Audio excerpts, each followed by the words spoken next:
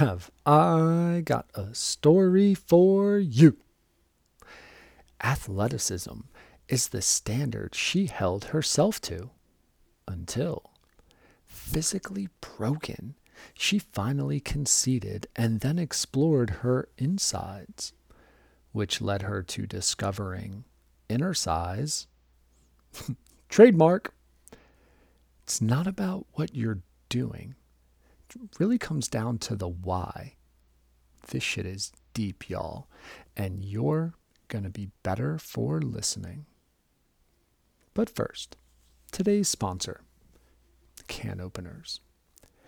We here at the pod have never been cowboys. Shit, we haven't even fucking camped. But with COVID-19 running rampant and shelves being disheveled, can openers have never held such a high value since the desolate days of the Cold War. Beans of all genes, fruits of all sorts, meats, if your freezer's full and you want to deal with fucking spam. What life-sustaining edible items isn't cannibal? You tell us. But one fucking thing we can tell you is that protein gets in your gut. How? Because the can opens thanks to a can opener. The single most prominent device that allowed our nomadic population to become settled and sedentary. The ability to store food without refrigeration and yet keep it fresh. Yes! Can openers did that. Now think. What's been your contribution to society? Can openers were simply responsible for fueling the entire industrial revolution and conveyor belt business brand, but I'm sure you've done plenty too. No shame. We all play our pretty small parts in this interdependent symbiotic society, and the can opener's part is to break apart where those two aluminum pieces align, breaking apart an already airtight seal of freshness and feeding for your savage satisfaction to indulge. Go ahead. Gorge yourself on these calories. There's plenty more in store for your satisfaction, thanks to a can opener. We are also brought to you by the Getting to Know You pod. Since you're listening, you are clearly supporting the person whose story interests you. That's great. What would also be great is for you to friend, follow, and subscribe to the pod on all the places that we post. Instagram, Facebook, Twitter. Search us up. Spotify, Apple Pod, Stitcher, iHeart, Google Play, every fucking podcast platform we can send our RSS feed. Rate, review, and subscribe. We really appreciate you listeners helping us get our pod off the ground and gain credibility for future guests. Thank you for your support. And now, getting to know you. Hello. Getting to know you. Getting to know all about you. I'm going to do a terrific show today. Getting to like you. Getting to hope you like me. Because I'm good enough. Getting to know you. Putting it my way, but nicely. I'm smart enough. You are precisely. And doggone it. On today's show, we are getting to know, and I'm going to put it out there, you may be our most famous guest to date, Jen, who will make anyone who looks at her Instagram feel like you are just not doing enough with your day. How are you doing, Jen? Thank you, Sean. I'm doing well. Dude, so something, and like in the limited amount of internet stalking that I do, because it is the Getting to Know You pod, I click on your Instagram and it's like helping mom, TED Talk, author, host of Fit Mama podcast. And did you actually come up with the hashtag inner size? I think I did. Fucking claim it. That's a trademark. Dude, that inner size, I'm like, that's some thoughtful shit. People are so focused. People are focused on the exercise, and I'm like, yay, the inner size is where it's at. Dude, I actually want to know a little more. Tell me about your just how'd you figure that out? Where'd you come up with that? Because that's like, again, if you're all about your outside, that shit can go away so easily, right? And if you're not happy with your inside self, which mental health, it just makes so much sense. But I'm just so interested on that, like the coining of that phrase. Well, you know what? I mean, it actually began uh, probably the year after I started Fit Mama. So I started Fit Mama as a new mom. I knew as a personal trainer, fitness coach, I was a nutrition coach at the time. I had been a podcaster at that point for already over 5 years. I Jesus. was into teaching people about nutrition and fitness, and it was everything from anatomy to physiology to all the physical style of things. And I was training people, I was counting their push-ups for them, creating programs for people all the time. And it was very much always focused on those two, what I sort of call superficial things, which Abs, are abs. food, Oh, I'm sorry. fitness. Foods Yeah, and fitness. it's food and fitness is the whole focus of the fitness industry. That's so And true. I truly noticed after, I mean, I was training people back in almost 20 years ago now, to early 2000s, and I was training lawyers and doctors and all these people who had, let's say their lives together per se, and they were truly not feeling good because there was something in their deeper than their physical that Mm, was affecting them negatively, and they would push those two agendas. Oh, I have to restrict food, and I have to change my food, and I have to go to yeah. the gym, and I have to push myself. And at the end of the day, all that pushing yourself and beating yourself up into submission to go and do these things you aren't really maybe feeling for Right. really takes a toll, and it truly doesn't get them to the end result that they want to get to. So this is when I kind of started to really dig deeper. And I mean, I have probably so many different catalyst events that made me personally look deeper than the physical and the sort of the superficial, if you will. But definitely being a new mom, I mean, moms in general, I now work with moms exclusively up to this point, and I'm realizing too that in that time when your body physically changes, or when you simply just don't have the luxury, let's say, to eat a certain thing or do a certain thing, and things are out of your control, if that is your only, let's say, touchstone point that you're doing okay, Mm. then you're going to be left very unhappy. Dude, I think some of the most unhappy people in life are the Instagram models that are all about like the 8 pack. And I'm like, dude, it just like, I don't know if I get like the Greek Roman statues. Like everyone had a fucking 6 pack for whatever reason back in the day. I guess they were all farmers and Not army enough guys. food. Right. But like, it just can't be a happy lifestyle if your self worth is based around how shredded your abs are. And speaking Well, to and moms, like, there's a good God, place like for talk that. about, Like, there's a place for that, but it goes away. It's fleeting, right? You feel yeah, bloated or on your period, and you're like, shoot, I'm not good enough, yeah, right? right.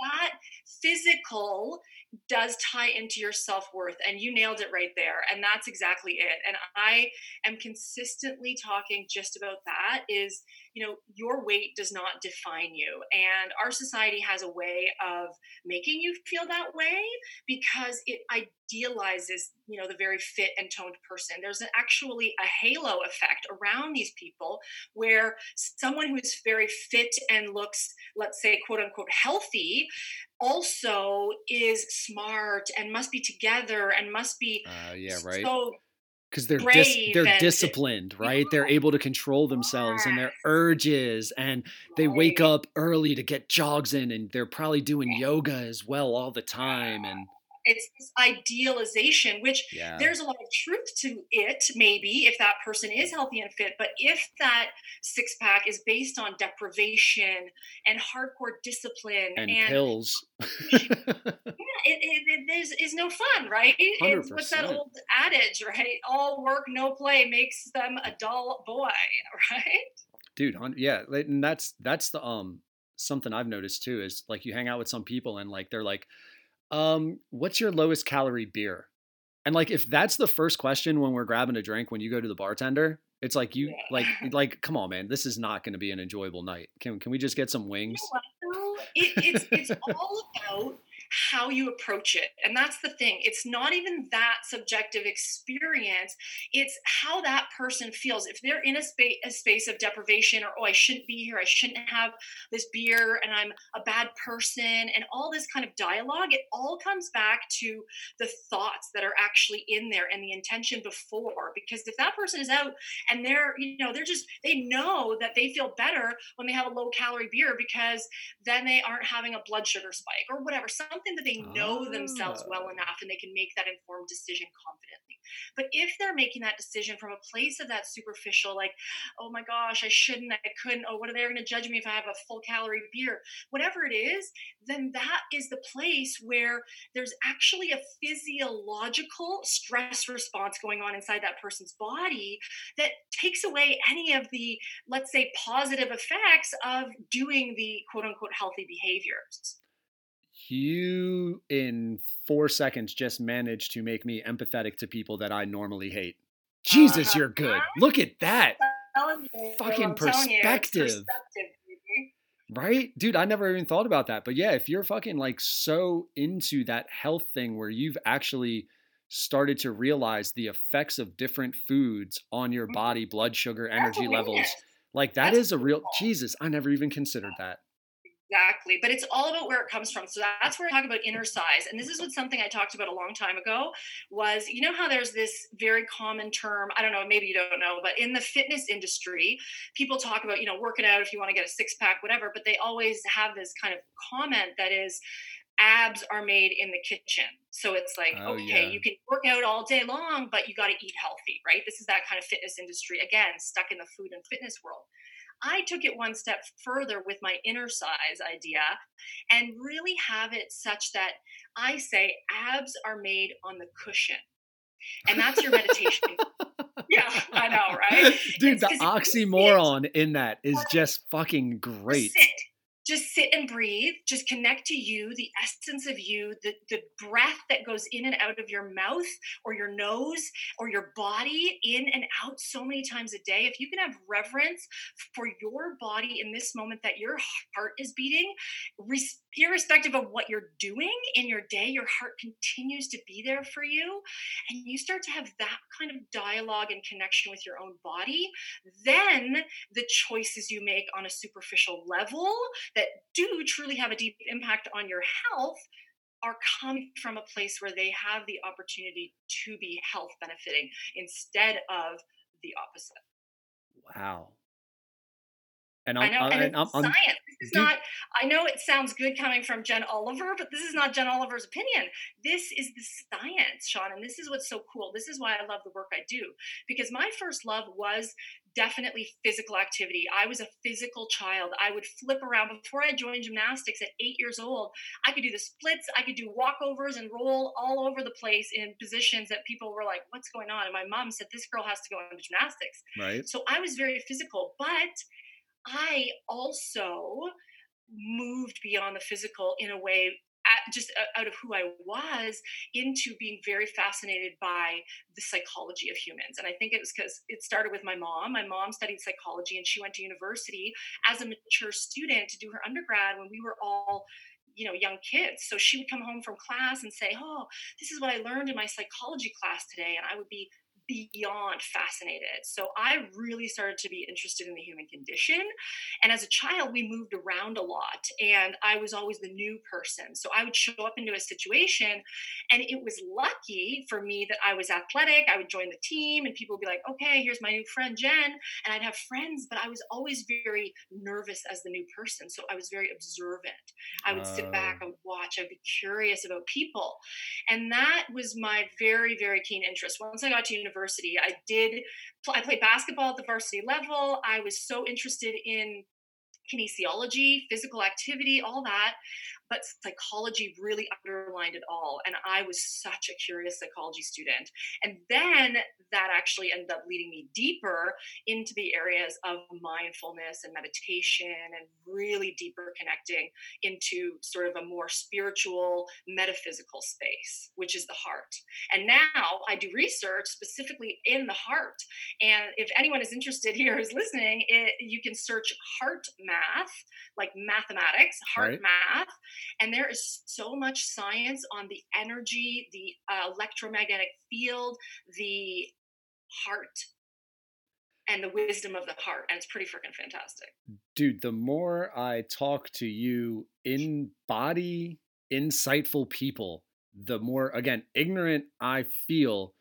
But Oh, it just, you're asking the questions, so you're showing up. no, well, You're awake in your life, Sean. dude, and maybe that's like one of the reasons why, like, maybe I just had this hole in knowledge that I was like, I'm gonna start a podcast just so I can start fucking learning all sorts of shit I didn't even know I should be learning, right?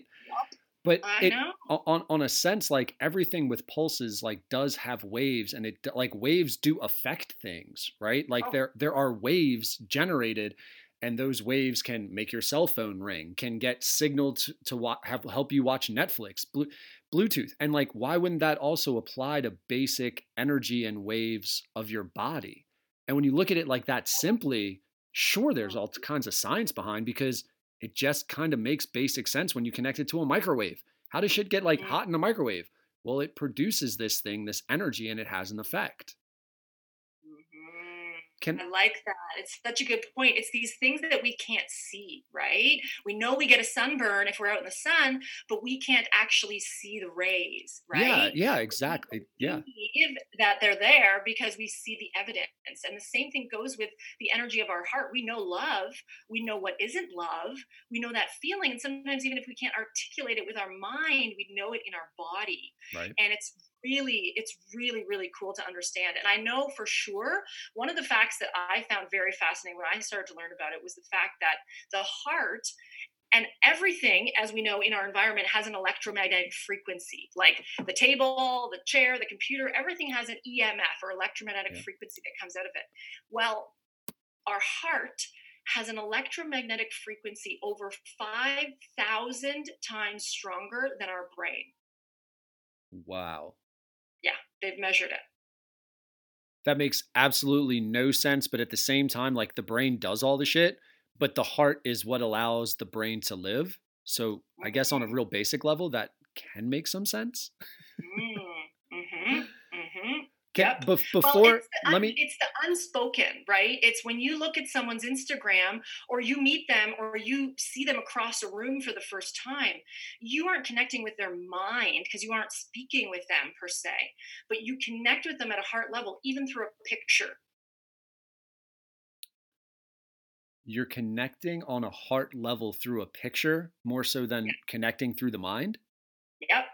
How Cool, is right? how is that?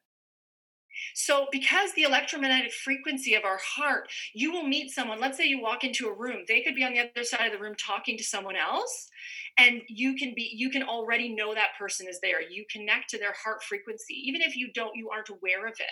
And same thing, you're just naturally attracted to different people online. You connect with them in a different way because there's an electromagnetic frequency that is emitted that crosses space and time. Is it so when you say that, my mind, and I don't know why, maybe it's the electromagnetic frequency of my brain trying to calm my heart down, goes to goes towards like, is that some sort of a bias, or is that just like a chemical attraction? Like you would almost think of that like pheromones, like you smell something and you're just like, why do I like vanilla instead of chocolate or whatever? I don't know, it's just how I'm fucking wired, right? Exactly. It's totally how you're wired. Exactly. It is like that. It is like that. So there's the world of energy, okay? And you mentioned it earlier, energy. The world of energy doesn't work in the same way, let's say, as the world of form that we think it is. And so across space and time, wherever you are, you can be connected to another human on this planet. You can be connected to another being that isn't on this planet at any point in time. And that is through energy. So if you know about the chakras and our energy systems as humans, we all have these spinning energy portals within us. And everything around us is actually moving. Even things that we think are stationary. You know, there's a table, a chair, Oh a yeah, dude. wall. When I learned that, I think it was like 10th grade, might have been 10th grade chemistry class when they started breaking down atoms and electrons and protons, and I'm like, man, shut the fuck up. This paper right here is vibrating right now. It's like, yes, the molecules within it are moving and creating energy, and they're craving stability, and they're searching for other elements. And you're like, stop, dude. It's a pen. Yes. And so that's why it's crazy, because we're talking about something like love right now, which you can't see, but wow, does it create this different cascade of hormones, different cascade of energy, flow, all these things. So that's how, let's say, for example, Reiki, if you've ever heard of the healing art of Reiki, which is essentially sort of, it could be considered like a hands-on modality like massage therapy or acupuncture, but it's literally non-touch, and it's based on the energy, and you are using the energy of a person's body. You can do Reiki on someone over the phone. You can do it when you're not even in the same room. Yeah. Stop. I know. I did my Reiki training when I was pregnant with my second daughter. So that was 2013 now. I did it 7 years ago, and she was in my belly, and I would get Reiki treatments, and she would come alive inside in a different way. There was things happening. So, and she is a very different, human, I believe, because of her experience getting Reiki for 2 months before she was born. my simplistic, and I'd never heard of Reiki. I feel like I'd seen a movie. It might have been on Cinemax or maybe Skinemax by that point. It was like 11, 12, 1 o'clock in the morning, where like these people were like messing with each other by not like touching, but there was like that intrinsic electric spark. But where my head goes is, how does the signal get there? Is it the voice, or does this energy that people produce, is there actually no like gravitational limit that pulls it down? Like you would think of a bullet. If you shot a bullet, eventually that bullet gets pulled down by gravity, right? Yes. Does this force, is this force not subjective to gravity, or is it like voice activated? It is, but it is, but with intention, energy can go anywhere, and things are always moving, like So, for example, the butterfly effect, right? We know that something that happens, a butterfly flapping its wings in Japan, can cause an earthquake in, California or whatever. Little things have impacts on the system everywhere. So energy is constantly moving. So when you set an intention and you send energy, it doesn't have to be a physical thing to take physical form. Everything starts from nothing. It starts from a thought. Before someone built a table or a chair, right? Before even we created language, it first came as a thought. So it's a non-physical thing. Jesus, dude, that is so I just Elon Musk went on Joe Rogan's podcast today. Yes. Or I guess not on, but they posted it. And he was explaining his Neuralink. Are you familiar with Elon Musk's Neuralink thing? Yes. Right? So his whole thing, and I didn't get through the whole conversation. It was actually out when I was jogging, which screwed up my whole pace, but I was like, whatever, man, it's super interesting. So I'm just going to like have a slow, mellow jog today and listen to these dudes talk. But his thing, he broke down thoughts to language, to expression, to reception, to interpretation, to picturing. And he made speaking seem like the most ineffective means of communication in the whole fucking world. I was like, right? So 5,000 times less efficient. Exactly. Dude. And he's like, yeah, with this Neuralink thing, it's basically like, no, I'm just going to email you the blueprint and you're just going to fucking get it. And I don't have to think of a way of what your biases are, what your perspectives are, what are your educational experiences, where are you from, so that I know the correct metaphor or jargon or way to word it, so that there's no lack of interpretation between this picture in my head and your understanding of it. And it seems like Reiki is very similar, where this emotion just gets transformed to someone without the interpretation. Am I thinking about that kind of similarly? Exactly. You got it. Man, that fucking blows my mind. You experienced Reiki how did you trust this person to send you these vibes with a child in your stomach? So when I actually did this, I took a class. So I was learning how to do Reiki on other people. So I wanted to learn this. I know energy. I mean, we now know in science that anxiety, for example, can be felt by a baby in utero, Oh, by a dude. fetus. Dude, and you even take that further. Like, why do dogs get nervous around nervous people? Because they're Yeah, like, dogs fucking sense it. You're nervous, totally, man. So totally. why wouldn't a child that's connected to you get those feelings Exactly. too? Exactly. Not only because of the energetics, like you just mentioned, but the actual blood pumping through is different. When I'm stressed out or anxious as a mom and it's going to my fetus, it's sending those cortisol, other, noradrenaline, epinephrine, all the things, all the scary, scary stuff Holy is shit. saying alert, alert, alert. And it's my baby's now in alert. So I was very aware of this just in general many years ago and wanted to be able to understand energy in a way where I could influence it in my own world. So by I don't want to say enlightenment, but maybe I'm just lacking the vocabulary. By becoming aware of this, you Yes. can then actually control the energy that's coming from you and the type of blood that's pumping through you. Yeah, because the cascade of You say that so hormones. fucking casual, Jen. Jesus Christ. You're like, Yeah, yeah, but it's obviously. science. What the Science. fuck? Because this is the thing, our body and our mind work together. One influences the other and the other influences the other. So we can do, let's say right now a jaguar jumps into my bedroom and I'm on alert, I'm on high alert, I'm like, wow, I go into fight or flight, right? Okay. Okay, that sends my body, before I can even think, holy shit, there's a jaguar that jumped into my room, I am already in fight and flight. My body naturally goes in. Okay, great. But it can go the other way around. If my body all of a sudden senses some kind of danger, or the other way around, my mind senses danger. Maybe the physical was the jaguar jumps in and I naturally just get into fight or flight. Okay. But So what if in my can I pause mind, you? Are you a fighter? Like, yes, are you going mama bear and you're just fucking that jaguar up, or because you're in yes. shape, are you So like good jogging and you're question, like, right? Yeah. no, are you? I know. You're I'm probably mama bear. I gotta say, I'm a fight girl.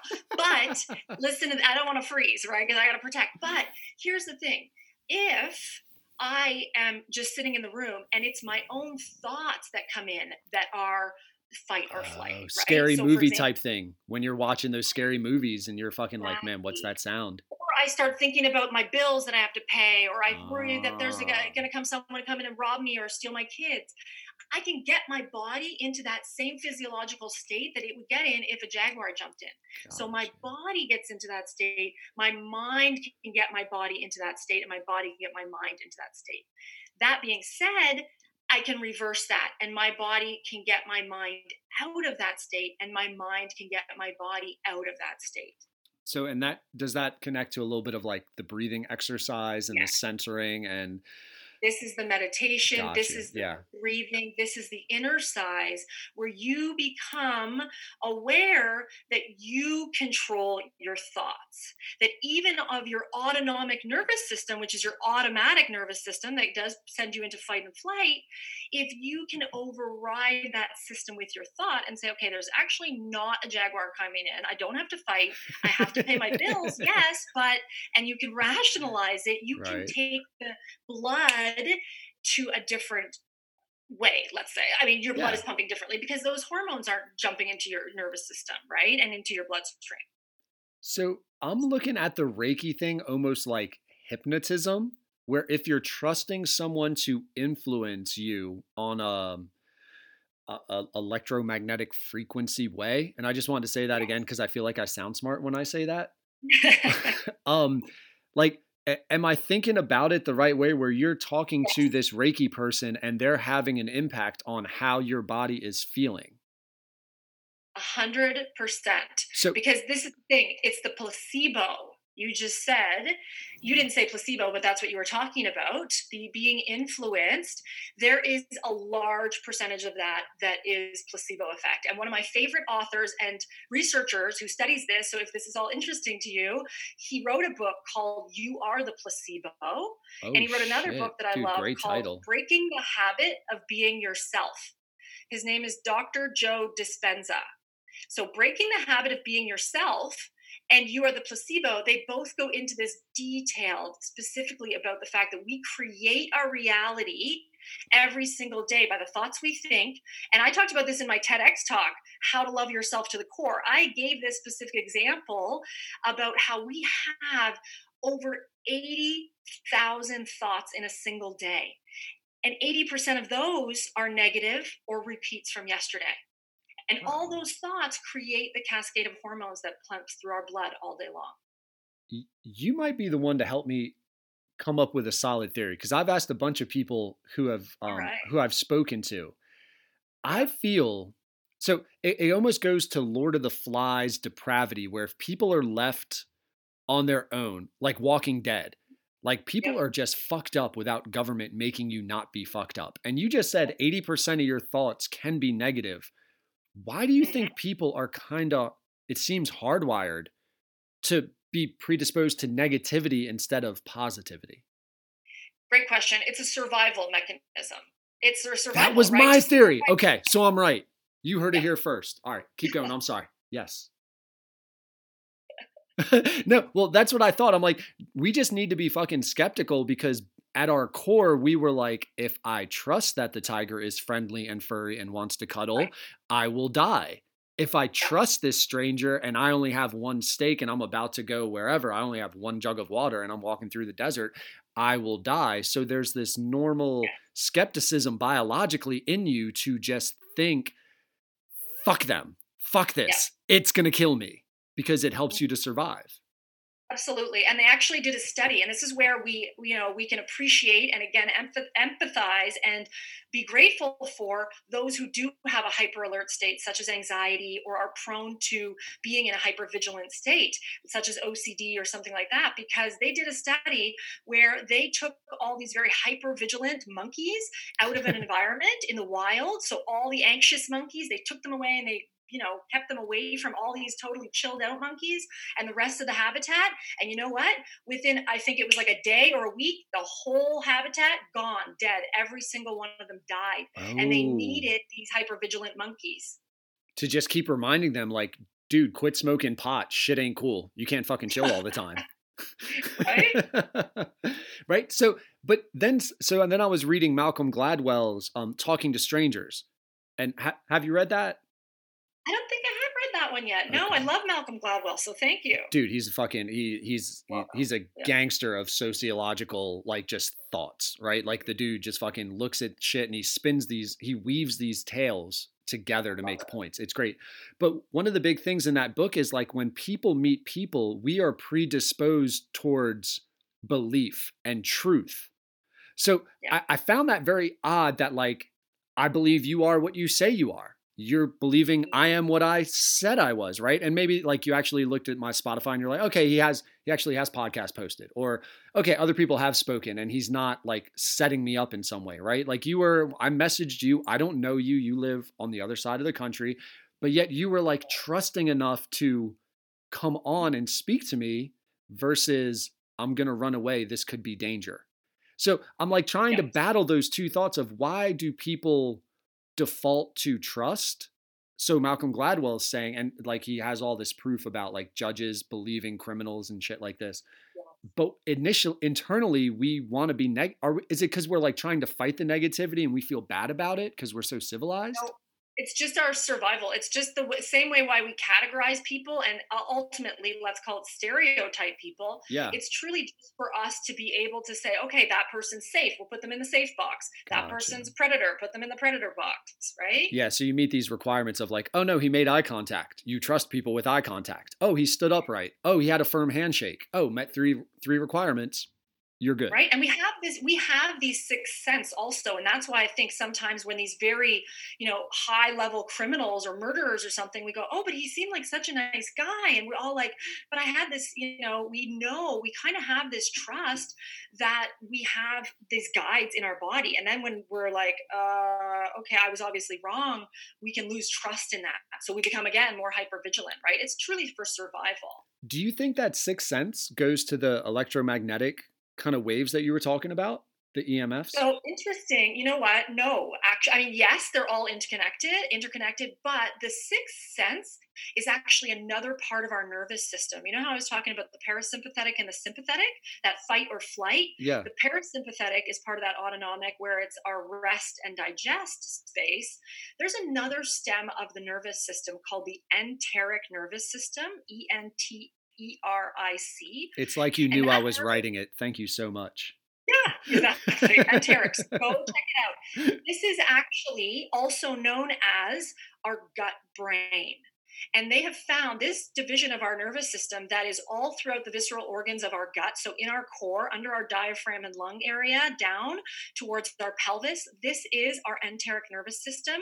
That's why we get our gut feeling. And they've found that there are neurons, the same neurons we have in our brains, in our gut, in our enteric nervous system. And so for me, the sixth sense has always been like the fourth dimension. Like I can't get past left, right, front, back, up, down. Like my mind can't wrap around it.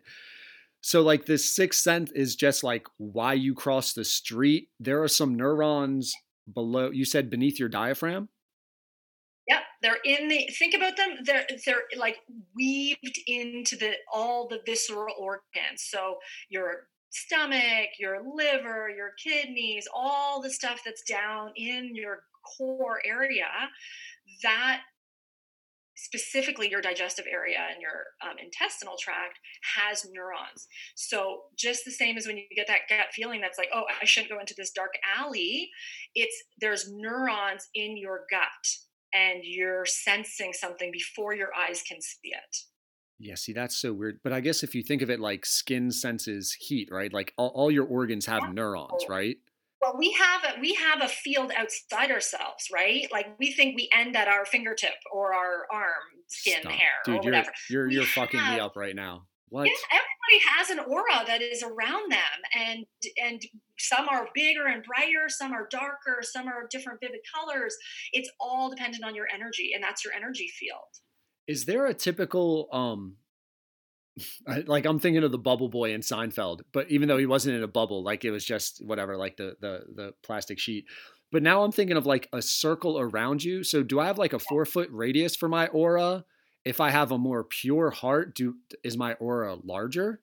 Yes, because you're shining more light. Essentially, the way the energy meridians and everything in your body allow light through. You're just a light being. And we can be dark, and even just we understand the difference of a light or darkness. And dark is just like stagnant energy, let's say a lot more negativity or darkness or trauma or what stories, thoughts, blame, low level vibration of guilt, shame, regret, all those type of emotions are associated with very low vibration. So it's like those molecules that are already moving. Yeah. Are they moving and they're spread wide apart and feeling light, or are they really tight, constricted, jamming up against each other? Dude, and that would be the difference. That's such a great breakdown. And it's probably because I'm a teacher, and I've taught in a 7th grade science classroom with one of the greatest teachers ever, Papa Bear, if anyone ever listens. But the way he does density, and just having seen him teach density and thinking of circles in a confined space and the energy that those circles have to either spread and create pressure, right? Or create density when they're lacking energy. And the way you're describing the like darkness and the negativity, no one's like ever, and it's why fucking Gothic people don't run 5Ks. They're slothy, right? Like they just don't have that energetic vibe to them. And that would make sense for the aura not being as wide. Exactly like you talked about with the science experiment, as it fills up that space, it's like there's a finite space. So when we feel like our body is the finite, when we're stuck in that superficial and we think our body is everything, and then we think that there's this finite space. So again, we push up against our own boundaries. And yet if we can emit more light by spreading out ourselves even more, getting out of that constricted space, we go into what we call expansion, then we can emit more light. More light flows through us and we can expand. And truly, we all know that we connect to the next thing, right? If we're moving and this desk is moving, then I'm connected to the desk at some level. And you know who saw this really well? I love this one neuroscientist scientist called Dr. Jill Bolte Taylor. Have you ever heard of her? I have not. She did a TED talk that was like world renowned, so you can find it. But she wrote a book that I also loved called My Stroke of Insight. She was actually a neuroscientist of some sort. She knew the brain more than anyone, and she was on her elliptical machine one morning and had a stroke. And her left side of her brain, which was her logical side, kind of just shut down, and she was dominated by her right side, which is the present moment side. And she could see how her arm was melding into the elliptical machine, and she could see her as molecules, not as physical form, while she was having a stroke. Holy, it's next level shit, dude. Yeah. So she didn't drink some like mushroom tea or have a little LSD before she jumped on there, because that's exactly what you hear when these people take those kind of drugs. And it almost makes me wonder, like, is that what those drugs do? Do they turn off that logical side? Because I've heard the argument, and I've actually spoken to people who, I haven't posted it yet, and I fuck up the name. The dude went to Peru and went on like ayahuasca. Yes, Jesus, I knew you would know it. Yes, dude, my man fucking was back-to-back nights on ayahuasca tea, and like was ayahuasca. It starts with an A. Look it up. Ayahuasca. Yeah. And the way he described it, I'm like, does that stuff just turn off the part, like the what you think you know part of your brain, and allow you just to be open-minded to new notions instead of holding on to these preconceived realities or truths? So yes and no. It does, not only does it turn off some parts, it also turns on other parts. And there's areas of our brain and glands and different parts of our actual neuroanatomy that are more stimulated. And that Dr. Joe Dispenza I was talking about earlier does a lot of neuroanatomy and interesting information around the pineal gland, which is a gland in the brain that gets stimulated through meditation, through different breath work. If you've ever heard of Wim Hof, he does a type of breathing that makes him, be able to jump in freezing cold temperature water and stay there for an insane amount of time without getting hypothermia. And he's actually controlling his physiology through the breath. And that's through stimulating different parts of his brain, nervous system, etc. So there's so much interesting science behind that. Have you gone through or done the ayahuasca experience? I have not personally, no, but it does intrigue me. Absolutely. It does. It really is something that I'm curious about. And I know a lot of people who have done it, but yeah, no, I haven't done that yet. What's holding you back? I like how you said yet. Is this a bucket list thing? Like you're going to be the 65-year-old lady? I'm not a never say never. Yeah, like no. But you know what? I don't know. I think it's a timing thing. And right now I'm in a very expansive time in my life, and I'm definitely open to plant medicine and experiencing those things. So I feel like it's not something that necessarily I have to seek. It will sort of seek me when the time is right. And I'm more of like I used to be in my younger years, I was someone who I would learn about something, I'd go after it. I was, it was very what I would call my masculine. I was into push, study hard, pass the test, get on the team, beat everyone, tackle people in rugby, do the thing. And now I'm in a phase of my life, which I will call my feminine or my yin phase, where I am very much open, curious, and in a being state where I don't have to push for things to happen, and I know when the time is right, it's going to happen. Jesus, that's so much trust. What gives you that sort of like certainty? I feel like I've done the work to get to this place where I have that level of trust, not only in myself, in the universe itself, in life, in love, in just knowing that anything can happen, and I'm just going to be here and be fully present. And I know I started meditating and started reading books on meditation and mindfulness probably about 15 years ago. And it was about 10 years ago now that I went on a 10-day silent meditation retreat where you could not make eye contact, talk, you could not write in a journal, you could not read. It was 10 days of meditation, 10 hours a day. And it was one of the most liberating experiences for me. And what most people would consider that to be so hard, I found it to be really an opportunity to know myself, meet myself, and not be scared of her, and start to get to know her in a way where, you know, did she live today? Did she actually show up and be her best self? And that wasn't necessarily always about achieving as I had usually thought. It was more about just being present. Now, especially once I had kids, which my kids are now 9 and 7, just being became more of a way. And one thing that one of my first teachers taught me was to be okay with dying in a way, to meet yourself, to live every day like it's your last and you could die tomorrow, and to not fear death, which, I can't necessarily say for certain that I'm not scared of dying. I mean, I could cry about it right now if I really wanted to think about, imagine if I died, and Yeah. all the things, but really, it just is always in my back pocket to know I could die today. Right. So how will I show up today? And how will I let things happen and trust versus try and make things happen? Because I can look back now in my life and see where the best things happened when I got out of the way. And it's almost like you were reading my mind, because I wanted to ask you, how did you go? Let me see if I can organize my own thoughts. So when you said university basketball player, that varsity, that's in Canada, that's high school, right? That's not like Well, college. college. Yeah, that's college. Yeah, Oh, so you college. were a fucking. So yeah, then Yeah. that reinforces it. To be a D, or to be a college basketball player, you're Yeah, that's just, our highest level in Canada. Yeah. dude, you gotta be a grinder. Like, I'm a worker. Like, right? Like that's the mentality of so many of them, to come into this "the universe will bring it to me" kind of phase. Was the Yeah. 10-day silent meditation, was that like the big turning point for you You to know that what? Great realization? question.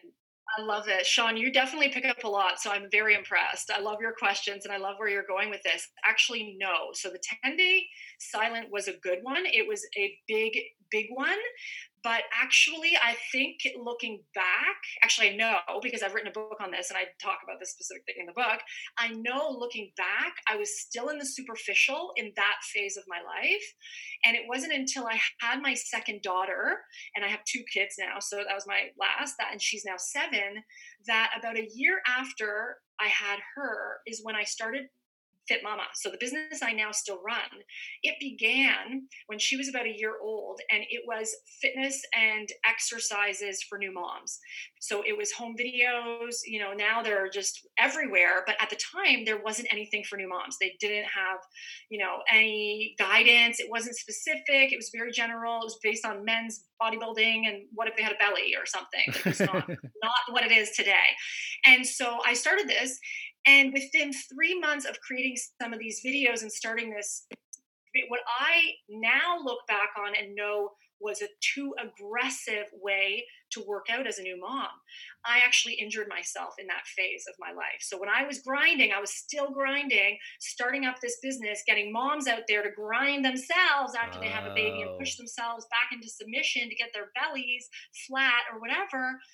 I was still stuck in that phase, and then I ended up giving myself a really bad back injury where I ended up in the hospital twice in a week. I fainted multiple times from pain. Jesus. I was teaching multiple fitness classes, taking on private clients, traveling all around teaching people fitness in their homes, and I all of a sudden couldn't get out of bed. And it was the single most devastating experience of my life. My husband, a basketball coach, was traveling all the time. So I was all on my own, and I couldn't so much as bend over to bathe my kids. I couldn't take care of them as a mom. I had to hire someone to help me take care of my own kids. And it was, let's say, the experience brought me to my knees in every way and humbled me to a place where only then was the first time that I really understood that hustling, grinding, pushing, valuing only the doing, succeeding really wasn't the way. Because if that was the only way, and now I couldn't go out and run and lift and be this, fitness thing that I thought was my thing, well, who was I as a mom? Who was I to my kids? Who was I as a wife? Who was I as a human? If just because my physical got taken away, Mm. and that sent me on a whole different journey. Yeah, and that almost goes back to again, inner size. where That's where Inner Size was born, for sure. I just, yeah. You could totally see it when people, it's almost like the varsity athlete that's the stud and then high school ends. And it's like, well, now you're whatever. If you go like stupid stereotype, now you're fucking working at McDonald's and it's like, you're not the dude anymore. Ain't nobody coming to see you anymore. And that really fucks with people when their whole identity and rapport with their social circle is based upon them being some physical specimen.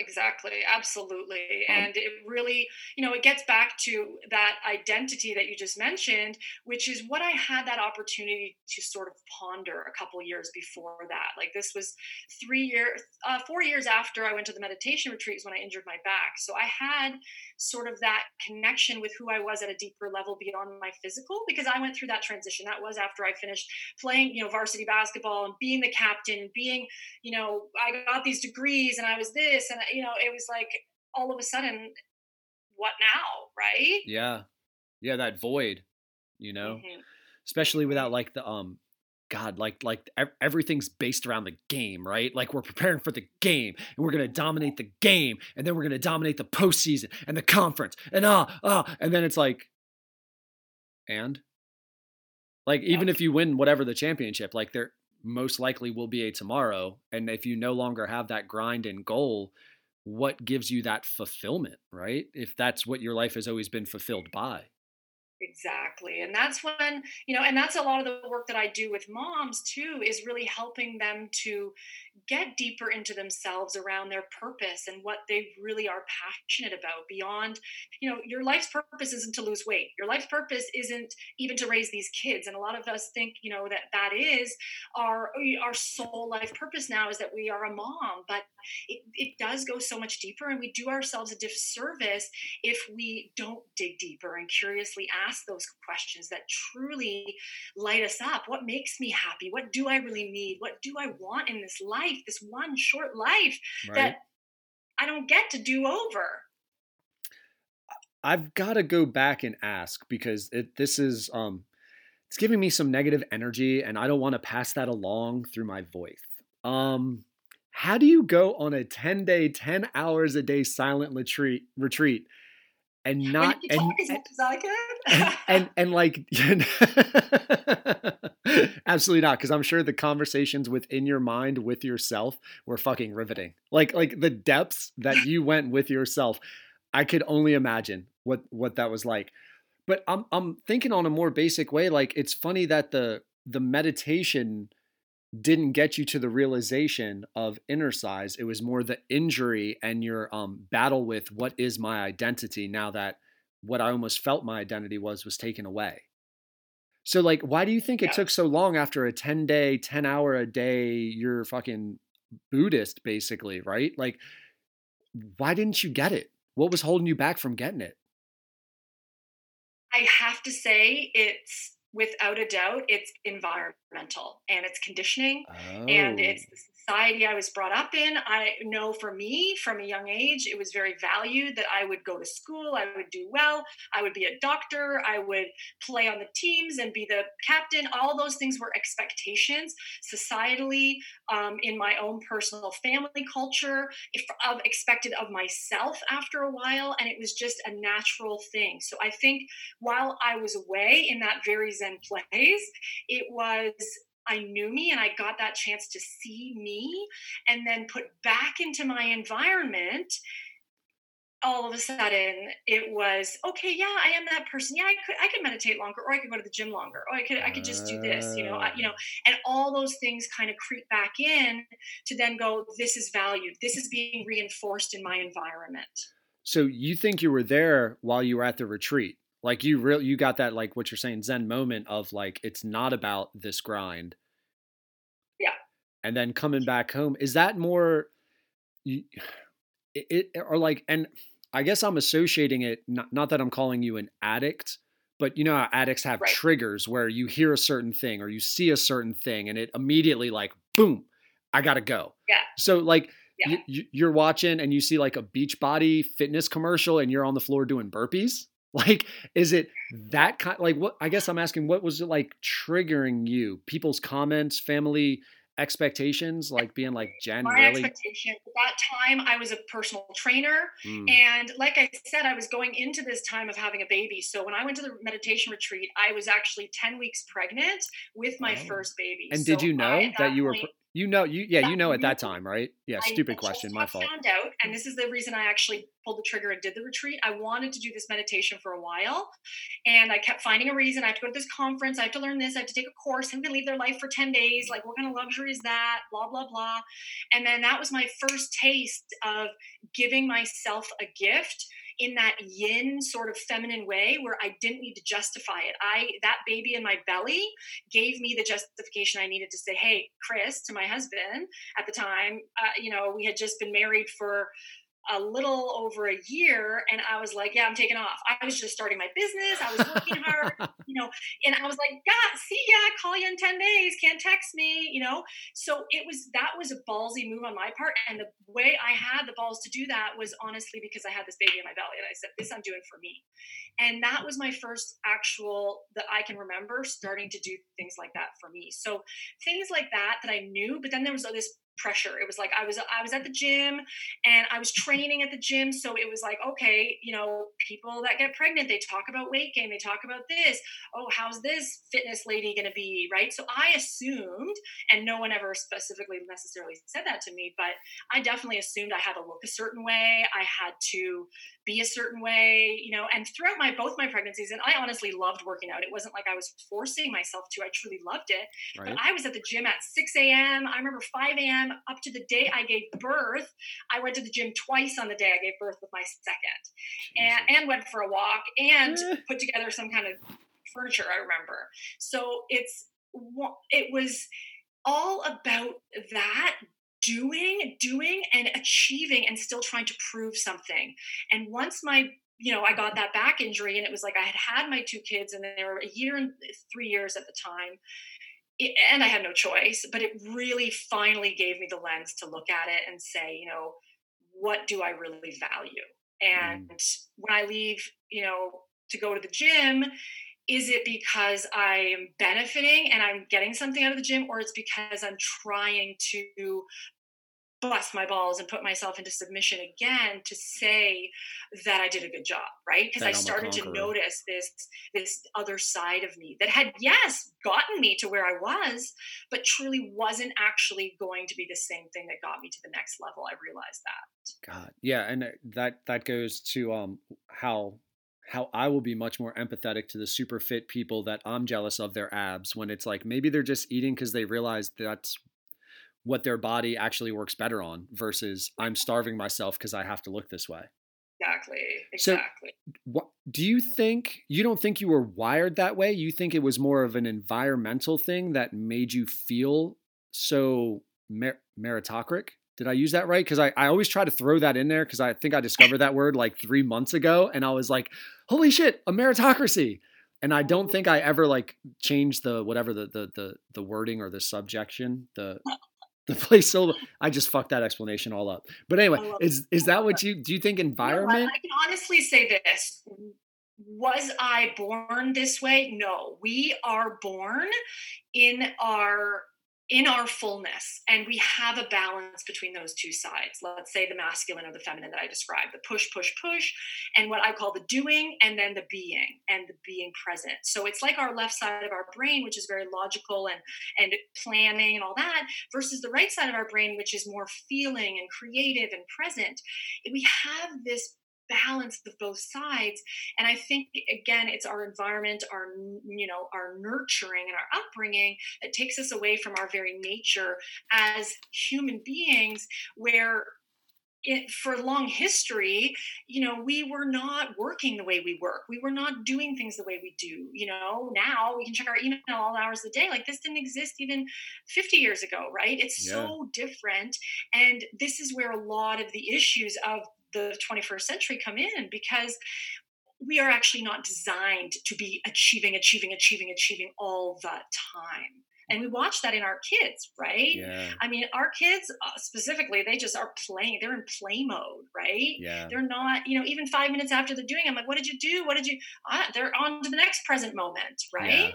Yeah, they get like my daughter, she's 10, she'll be cleaning her room and you walk in there and you're like, what were you doing? She was like, I was moving my Beanie Boos to the shelf and then they wanted to have a party. So I had to help them. And you're like, at the time you're like, why do I even fucking care about a clean room? Jesus, have your little Beanie Boo party, man. Like that.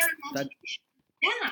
She's creating, and in that creation space is open for possibility. And that's what I love. And that's what we try and cultivate with our own children, is to give them that space for creation. Because for me, I specifically know that I lived outside of my creative space for so long, because it was, what do I need to learn? What do I need to consume? What do I need to put on the test that's right? What do I need to get validated for? Right. What do I need to practice so that I can win the game? It was all a means to an end. And I'm now just at a point where I value, for the first time in my life, the actual journey rather than the destination. Yeah, the enjoyment. Because when you get there, it's just so unfulfilling if you haven't enjoyed it. Mm-hmm. Let me ask you two things, because that just made me think of this. Do you think so? And I'm on no kind of level. Again, I'm a middle school basketball coach in Southern Delaware that I think I've coached. Actually, I've coached a couple kids in middle school who have been drafted to the Major League Baseball, which was a fucking anomaly, and some dudes who are like D3 solid basketball guys. So you can see like little work ethic things. Yeah, I've coached maybe one or two D1 athletes. They're not in the MLB yet, but a guy that I coach with who was a high school boys coach went to middle school girls. Mm-hmm. We often talked about the difference in approaching guys versus girls. And we always come to, girls seem to be much more centered on pleasing and doing it right. Are we being chauvinistic? Are we being gender biased, or are we science based? And I can go laugh at people when they call me a masculine schmuck. 5,000 years of conditioning is what it's called. But don't go out there and be a masculine schmuck, but do understand girls and boys. Okay. So yeah, 5,000 years, 5,000 years of conditioning? Yes. All right, explain. That women have been oppressed, that witches were burned at the stake, that all these different things were happening to women to change the way that women were appreciated, revered. They used to be in a different way than they were over the last 5,000 years. And that is something that is now coming to a head. And thankfully here in 2020, there is a very much an uprising / a clearing of all that. And it's a beautiful thing. So and I don't even know how to, I wish, dude, the way you fucking speak, again, just is reminding me of my ignorance of like larger scale issues. So I feel like I stumble over my words when I ask questions. Are we kind of wrong to, it's not like you're setting your coaching philosophy on like, girls are pleasers, so let me speak softer to them. Let me always reaffirm them. Let them know that it's okay. This is not you. Or like, should you really consider that? Like, is it being biased? Are we like keeping women where they were in that 5,000 years of oppression by considering like, it's okay if you're not making your jump shots. You tried your best and I still love you. No. So yes and no. So good. I love that. So no, you're not keeping them there. But what I talk about this with my husband, and he and I specifically talk about this with regards to not only with our girls or different areas of coaching, because he's a coach, but in sex, over communicating safety, particularly to girls and women, because naturally, let's say in a sexual encounter, women, and again, 5,000 years of oppression of men thinking they own women and can do whatever they want, et cetera, many, many women, whether in this lifetime or again in their genetics, which is now proving that we have the feelings. In terms of epigenetics, we can have the DNA passed to us over 15 generations of oppression, of rape, of all different things that could have happened in our genes Right. to our ancestors. And so what you do with communicating safety is that you allow for them to open up and grow and be in that space. You don't keep them there by saying, oh, we like you anyways. It's over communicating safety. This is a safe space. I'm going to coach you here. Is it okay to coach you? I know that we both have the same goals here, that you want to get better and support the team, and I do. And you can even call out those things. I know for me, I do. And it's like, okay, this is not a situation where we're going to do people pleasing, right? That, and we can highlight those things that maybe hopefully girls these days, but at least in my age of last generation, are aware now, going, oh yeah, I don't want to be anymore a people pleaser. Oh, I see where I'm doing this. Young kids are not as aware yet, but if you highlight for them where they don't have to cut corners in compromising who they are, and they can be their full expression in a safe way, then you're doing them a service. So by me telling my daughter, it's okay for you to be mean and want the ball and try your hardest to get the ball, even though the other girl is going to get the ball, you're allowed to do that on the field. You're not hurting her feelings. Afterwards, you can talk to her and be friendly, but right now you get to be selfish and you don't care about her feelings.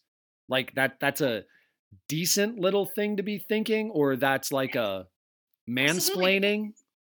No, because what it is, it's called overcoming objections, right? You maybe subconsciously, you haven't even spoken about it with her, but subconsciously, she is worried that girl is going to, be mean, or she's going to cry, tease her, whatever, right? Yeah, exactly. And so if you do that by overcoming objections in advance and saying, hey, you might be thinking, and again, don't put things in her mind. You can actually ask her, and if she can articulate it, but if you have a sense, you can say, you might be thinking this, and it's okay if you are or you're not, but this is, and then you go into it. So you give her the opportunity, pausing, zip your lips, waiting, listening, actually hearing a girl or a woman speak without them talking over them is everything.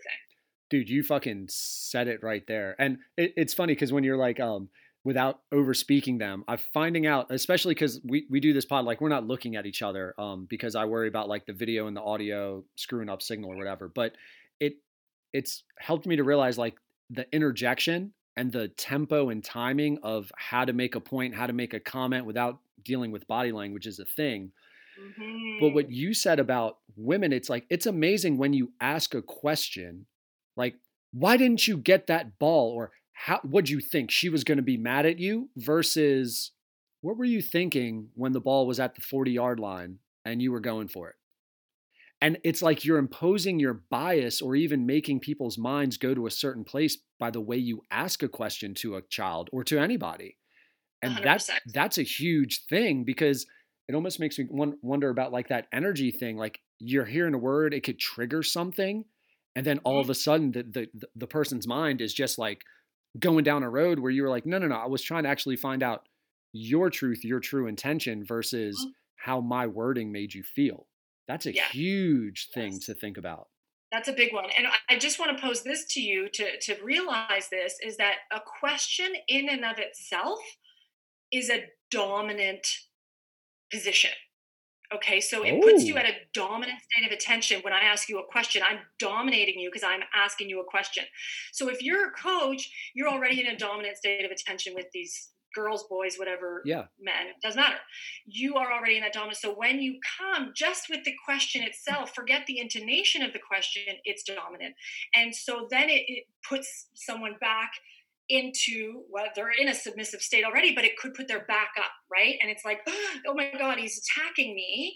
But really, you're just seeking to understand. So again, realizing that I'm already in this dominant position here. How can I make it such that it's not as dominant, right? Asking them a different question, or asking them to ask you a question puts them in a dominant state of tension. And then from there, you could be at a more level playing field. You said so much that made me think so much. I had two things to ask and I made 2 bullet points, and I only asked the one because I didn't write down the second one. Jesus, I got to get better. Dude, I had never thought about that. Like just the basic fact that you're asking a question is a total power play, because it's like, I have the authority to make you answer. Yeah, it's like being interrogated. Dude, right? 100... You're sitting at the table and someone's interrogating you, standing up over you, asking you questions. Wow. Man. So I don't... I really want to, like, in my head, I had that second thing and I was like, Jesus, I really want to hear what her thoughts are on this, because again, like, super smart person have good thoughts make me smarter is what my stupid brain is saying at the moment. Definitely. Man, so maybe it was that, the environment aspect. How did you, growing up, how do you think you became, I'll just like label it ultra competitor or however you want to take it, but like, what was it about your upbringing that made you into that person if a kid starts off so balanced?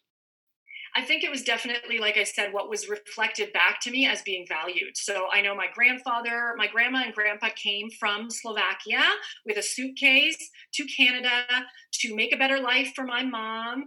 And she moved here when she was 11, and he really wanted her to be a dentist and expected. She was expected all these things.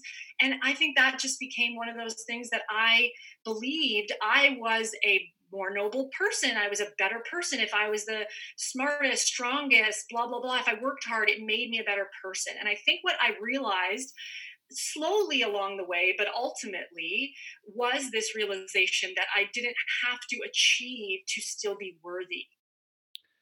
Yeah, but so, and you said this, and one of my friends, so I've been trying to get on this pod, Haywood. But it's funny, like, if you know somebody, they're like a little more hesitant to come on here because they're like, man, I fucking talk to you all the time, O'Grady. What are you talking about? But Haywood's talked about black kids. Why do they have PTSD, and like why do they act certain ways when they get in trouble, or why do they respond culturally these ways? And it's like, dude, they're fucking genetically wired from slavery, man. They've been fucking whipped. Oh yeah, 100%. You know, and that's exactly where my mind went when you were speaking about women with 5,000 years of oppression. So going back to you with this competitive nature. So if that's like the genealogy, if your being, your DNA is like that grind, the get the better life, that's got to be hard as hell to like battle back. You know what? I mean, yes and no. I really figured out an efficient way to actually achieve the things I wanted to achieve, right? I learned along the way working harder was not necessarily working smarter, and working long, long days did not mean I was going to make more and more money. And how I essentially was able to get myself out of it was by making my reality different, right? Not buying into, I started out my career in a corporate setting. I was a manager of a really big fitness facility. I had a salary and bonuses and all this at the age of 24. And I looked at the people that were running the jobs ahead of me that I could have moved into as I kept moving along. And I thought, I want nothing to do with that job. I want nothing to do with that lifestyle. And I realized that I got a choice. My grandparents did come here from another country to allow my mom and her descendants to have a better life. So what was that? And I just started asking the questions. What did I want in this life? And I think that got me out of it, because when you're just doing the same thing over and over and thinking it's going to make you happy, I mean, I clearly knew it didn't. And I left that job a couple of years later to pursue a master's degree. I wanted to learn more. I wanted to consult. I wanted to help more people. And I just had a bigger mission that it didn't mean I had to work harder or that I had to give up who I was in terms of success. It just meant I could have everything I wanted. I didn't have to choose. What you just said about the foresight is something that I grew up working in restaurants, and I remember when I graduated high school. Have you ever worked in restaurants or done the restaurant gigs? Oh yeah, I was a cocktail waitress who had to carry a huge tray. I got tendonitis in my wrist that summer onto the dance floor and sell people shots and stuff while they were dancing into me. God. Let me tell you that. Dude, all right. So wait, let me make a note, because that cocktail waitress store, I can't imagine. We're in Canada? Yes. Yeah. Right. So at least they're politely sexually harassing you, right? So it's something, and I feel like if you work in restaurants, it's almost like it's terrible for you, but at the same time, it's great for you because the dynamic of people you deal with. I But loved it. I the fucking walking away with money every night and like the immediate, it's such like social media where if you post something, you get like 1,000 likes. You're like, oh my God, that was awesome. I'm valued. And like someone slips you a fucking $100 tip. You're like, oh my God, I'm awesome. I'm valued. And it's so related. But I remember leaving high school and thinking, yo, I'm going to be a restaurant person. I've been in restaurants 4 years. I know how they work, whatever, like stupid, ignorant youth ambition. And then one day, like I realized like, fucking Friday night, Saturday night, Sunday morning. Like, why is my weekend going to be a Tuesday, Wednesday? And like, why is my sleep schedule going to be fucked up? And if I progress on the chain and I look at who are the bosses, do I want those lives? I was like, fuck no, that ain't living. That's serving. And like, you can serve, but you don't have to serve in that way.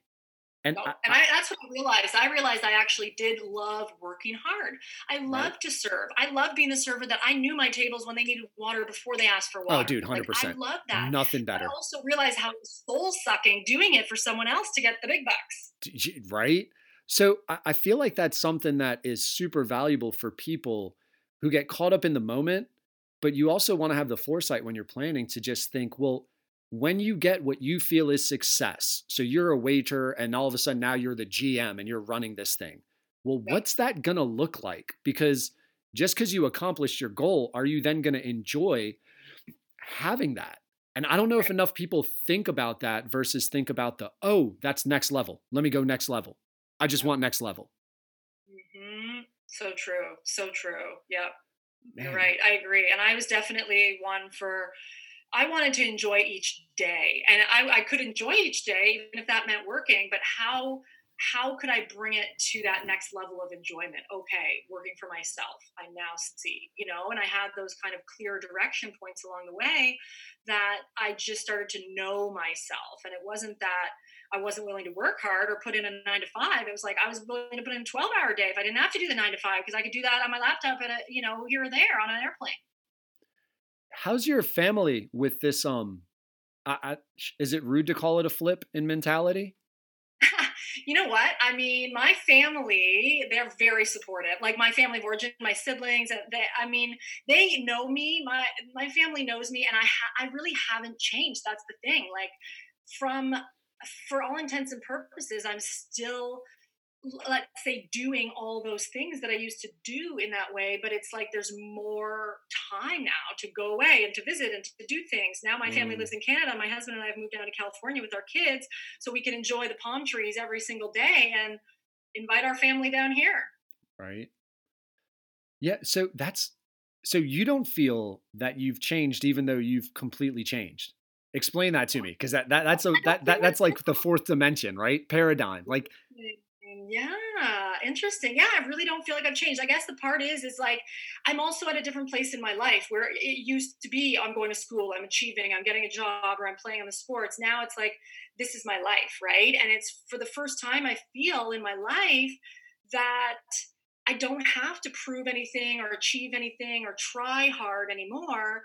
And I can just be and enjoy what I've done in a way, right? And it's kind of like just that new phase. So I don't feel like I've changed. I just feel like it's what I get to spend my days doing are different. And, they were very different back then when I lived with my family versus now, Yeah. It's funny because down here in the States, like so much of the goal of kids is, well, with parents, like they'll spend $30,000 to have their kids play travel ball and train to get them like that D1 scholarship offer. And you feel like it's just like cocktail party fodder where they just want to be able to say their kid's going like D1 or whatever. And the kid fucking just hates the grind and like hates the waking up at 6 and just doesn't enjoy it, but they make them chase that. And I guess I'm almost putting that thought process into like, did your family invest that kind of time and resources into getting you to that level?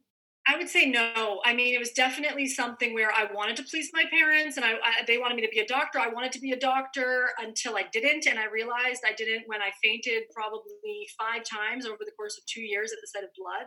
I thought I can't be a doctor. I want to be a cardiologist. I'm like, that's called blood at its best. Like this is not for me. So it was that, but my family was very supportive, and I think because they saw me achieving in different areas, it was like they knew that I was going to be okay. It wasn't Right. like, oh, she's a disappointment and she's like on drugs under the bridge, right? Yeah, yeah. Where it could easily be that for some people, where again that immigrant mentality of like a doctor, a lawyer is success, like these professions, and then basically if you became like a school teacher, they'd be like, "You're dead to me."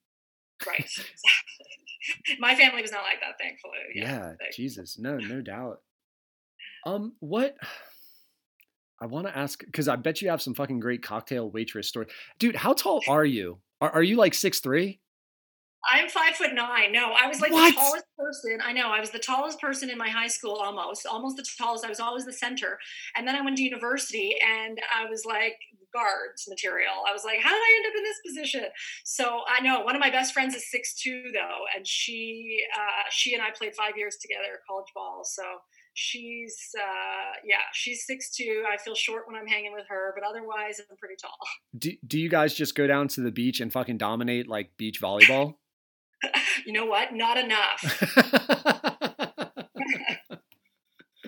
That's like the second career for so many college people I hear who are like ballers and have that height.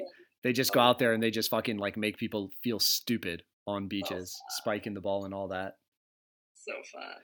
Dude, so you've written an actual, and I again, limited internet stalker, haven't read your book and author, The Love Fit Mama Way. Yes. Like you actually wrote, how many pages in this book?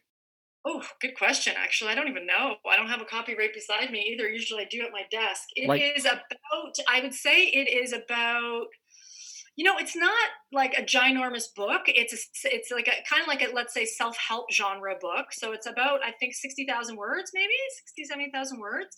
And, it was amazing to be able to write this book. It was a gift. I learned so much in my journey, throughout my whole life, a lot of the things we've talked about, but just most especially through that back injury. I teach a lot about the core, and I explain a lot about this physiological and anatomical aspects of the core, such as the pelvic floor, the diaphragm, and the inner muscles.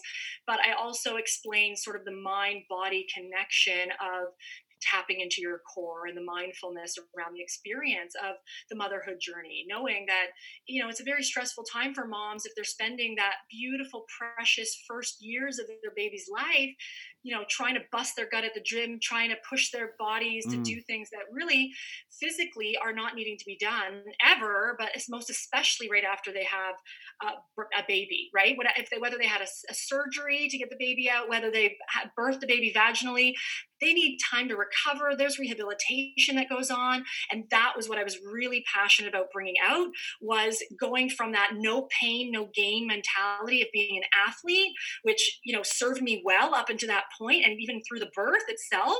And then once I had that baby, that was my time of yin and rest. And I did not need to push myself into the point of ending up in the hospital.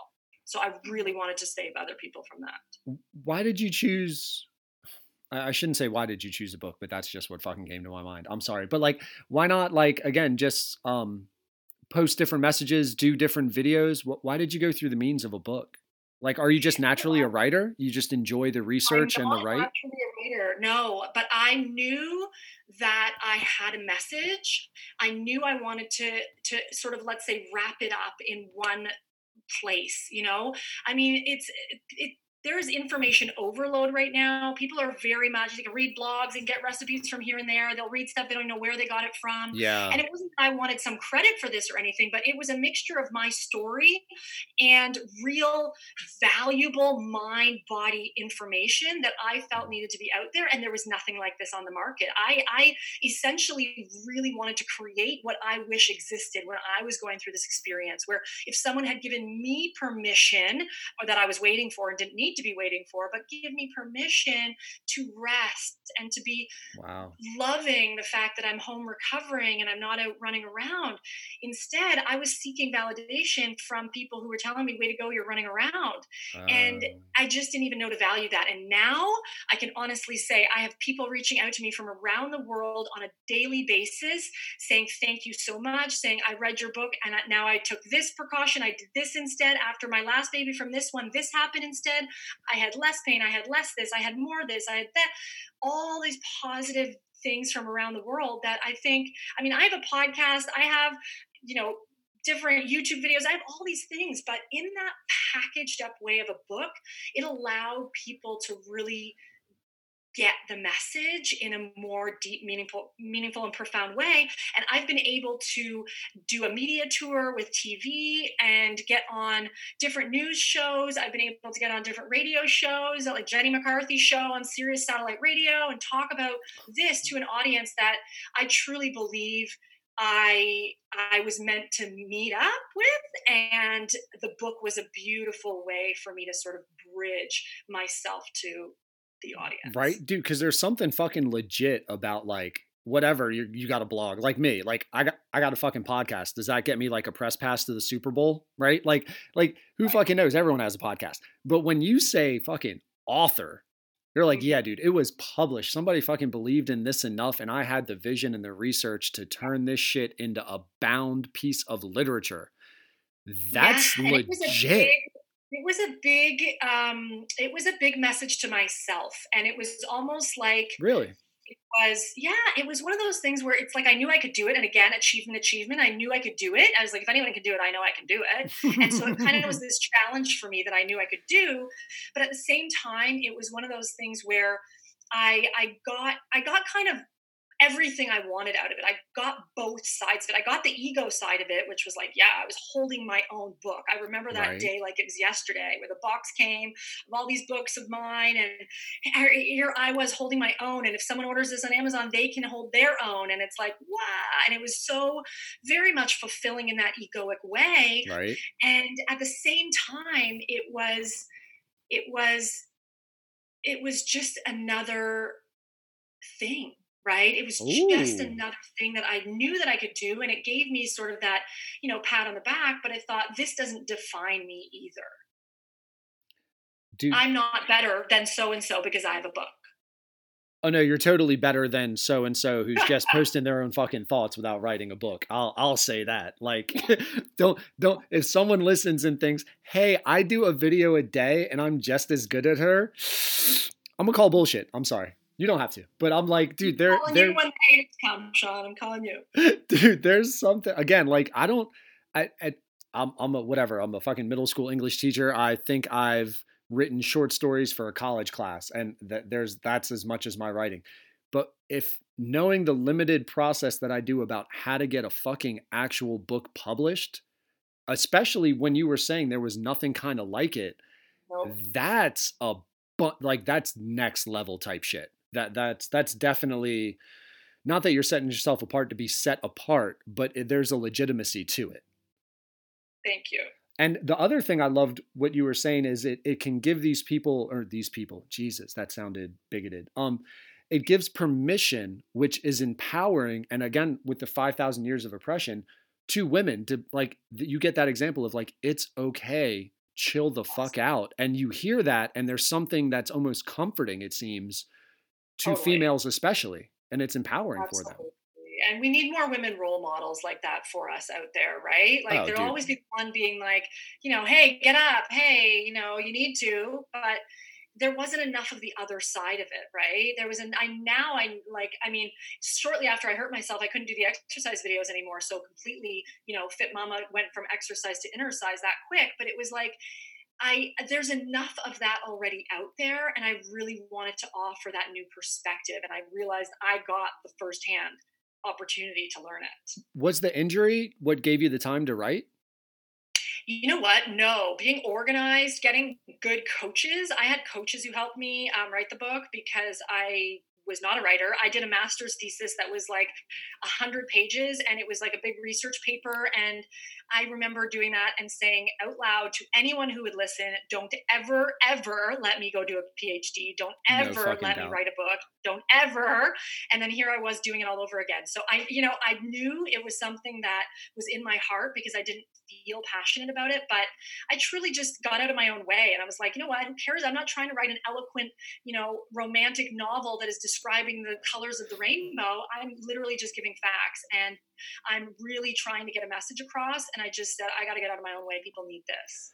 And your coaches are just helping you to organize these thoughts into like Exactly. chapters. Yeah, They're paring it down. They're like, hey, you're drifting off topic. Yeah, totally. Yeah, totally. And what was your? I sought a number of coaches, and I also had a few editors, so it was quite a process. Did you publish it yourself, or did you sell it to a publisher? I went through a publishing company out of California. All right, fucking that's what I want right there. So, dude, you're walking into these, like, what are you, cold emailing people? Like, what's your publishing pitch that made them say yes? Well, that was a big part of it was that there's nothing else out there. Second part of it was just the fact that I was so passionate about what I was doing, and I already had a brand. I already had a number of fit mamas I was working with. I had, I'd been working in this area, knowing that there was a need. Gotcha. And it was a no-brainer for sure. So they just saw it as like a market void where they were like, "Oh shit." Absolutely. And then they were really helpful in getting me a lot of PR connections and spots on different TV and radio. And I traveled all around to, Santa Barbara and San Francisco, and it was really fun. Yeah, and you had mentioned this, and this is what cracks me up. And I forget who the comedian was who said this, but somebody said, like, take yourself back to like 95. Who would you have guessed society thought better of, Snoop Dogg or Bill Cosby? And then right? And then you fast forward and you're like, Snoop Dogg is so much. Ice Cube makes fucking children's movies. What the fuck are we doing? You never say that back in fucking 88 when he's with Dre and NWA, being like, wait, Ice Cube's gonna be a legit, Jay-Z is gonna be a legitimate billionaire entrepreneur that is lauded, right? Not to judge, that's for sure. Dude, well, when you drop Jenny McCarthy, I'm like, talk about a fucking 180 that you just become accepted from. Because, like, she was like, I remember her MTV wise, but it was like a serious porn thing with her, right? Mm-hmm. And now she's a total like mom empowerer. Am I correct? I haven't like kept up with her second part of her career, but that's like what she's into, right? Yeah, and she's married to Donnie Wahlberg now from New Kids, and she's like a media mogul now. Yeah, it's amazing how society is just like they don't hold it. Society will embrace you if you stand in your power, and that is what she did. Yeah, no, that's a great way to say it, because it's not like she's fucking running from it, but it's not like she's like, that's fucking defines me, you idiot, right? Like. Owns it. Yeah, dude, Jesus. Yeah, when you said Jenny McCarthy, I was like, holy shit, dude, it's amazing that she's now like a Nickelodeon mom. How did you get into the TED Talk thing as well? Was that before or after the book? Or does the TED Talk thing help or happen because you're an author and that gives you the legitimacy to do it? No, I applied. And this is the thing I really realized in my life is like, just asking is the most powerful thing. And so many people will sit on the sidelines in their life and just go, oh, how did they do that? And how did they do that? And I really respect you specifically for that exact thing. Is just you're asking questions and you're seeking to understand, whether it's one specific thing or you're just asking for what you want. And I just asked for what I wanted. I wanted to apply, so I applied. I applied to, I think, maybe 2-3 different ones before I got accepted. And then I got accepted, and then I just bossed up and I got up there on stage. And now my TEDx talk the first one I did 2 of them. And the second one, unfortunately, they had an audio issue for the recording, so it was never able to go live. But the first one did go on YouTube onto the official TEDx channel for for TEDx, and has now over 670,000 views or something. So it's moving on up. So, dude, like, you've played basketball in arenas. How did that compare to, or are you like the cool person on stage with the microphone in your ear that you can't really see, and you're walking around and you got like the slide clicker and you're just fucking thinking about. I was so nervous. I was going to say, dude, yeah, man. Probably thinking, I was so nervous. I never liked public speaking. I never liked being the center of attention. I don't even like having a birthday party for me, because I just don't like that type of level of attention. And I was very nervous doing it. I'm so glad I did it. And I was even more glad I did it when I did the second one, because the second one was a million times easier because I had already done one. Right. But, I really truly believe that really the things in life that truly are such, the ones you look back on as some of those sort of highlighting experiences in your life are really the ones that you pushed yourself outside of the comfort zone and did something that was scary. And for me that year, that was my like big scary goal. I wanted to put myself out there. And it kept, because I knew about that talk probably for about 4 months, 5 months in advance of doing it. Oh man. There was a level of energy that I had in my body for living, for being that person who was going to be up on stage in 6 months. Fight or flight, fucking survival. Yeah. Yeah, I shouldn't have interjected over you again. That was really piss poor hosting. No, I okay. apologize.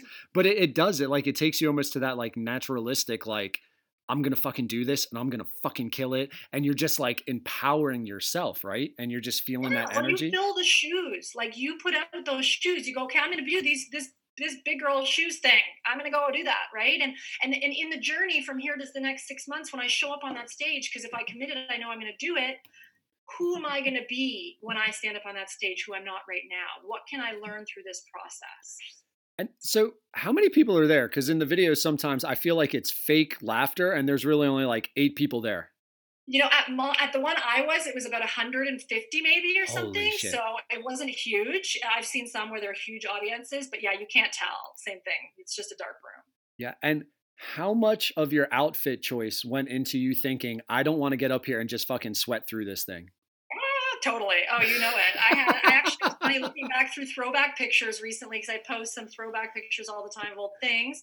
And one of them I noticed while I was looking, I had like 5 pictures in a row of what was I going to wear to the TED Talk. So it's funny. I was pulling the peeps. I was pulling everybody. Yeah, I was going to say like that's a huge, or I guess I should ask, how huge of a part did you feel your image up there was going to be compared to your words?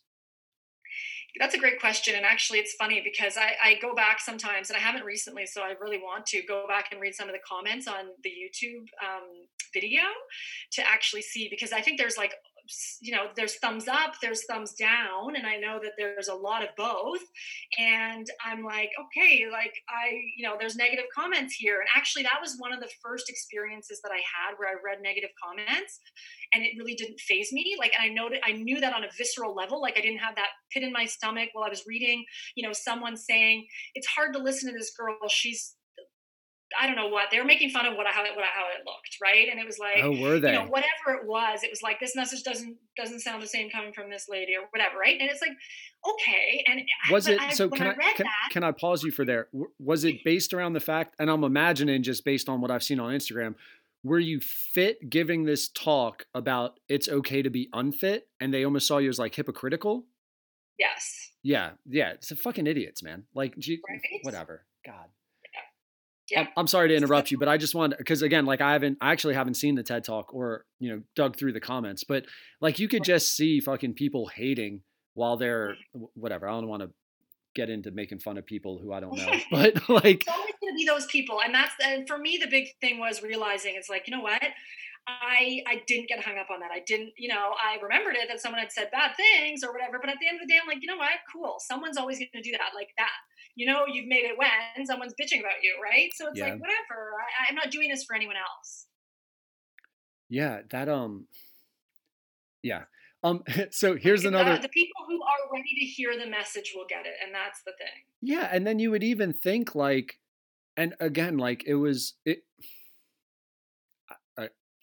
I'm thinking in my head, like, wouldn't it inspire you to be like, wow, there's this beautifully confident, fit woman up on stage who actually rested. So if I rest and my goal is to be fit, I'm seeing the results of that by having relaxed. And that can, again, be empowering to be like, dude, I was out with a back thing. I just had a kid, like whatever. I'm fucking gaining weight or losing or gaining flab or whatever. But yet it's okay. And you get back to being what you want to be, not by worrying about how people see you, but by actually enjoying doing the things that make you look this way.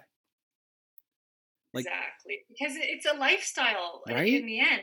you want to upkeep it for your whole life.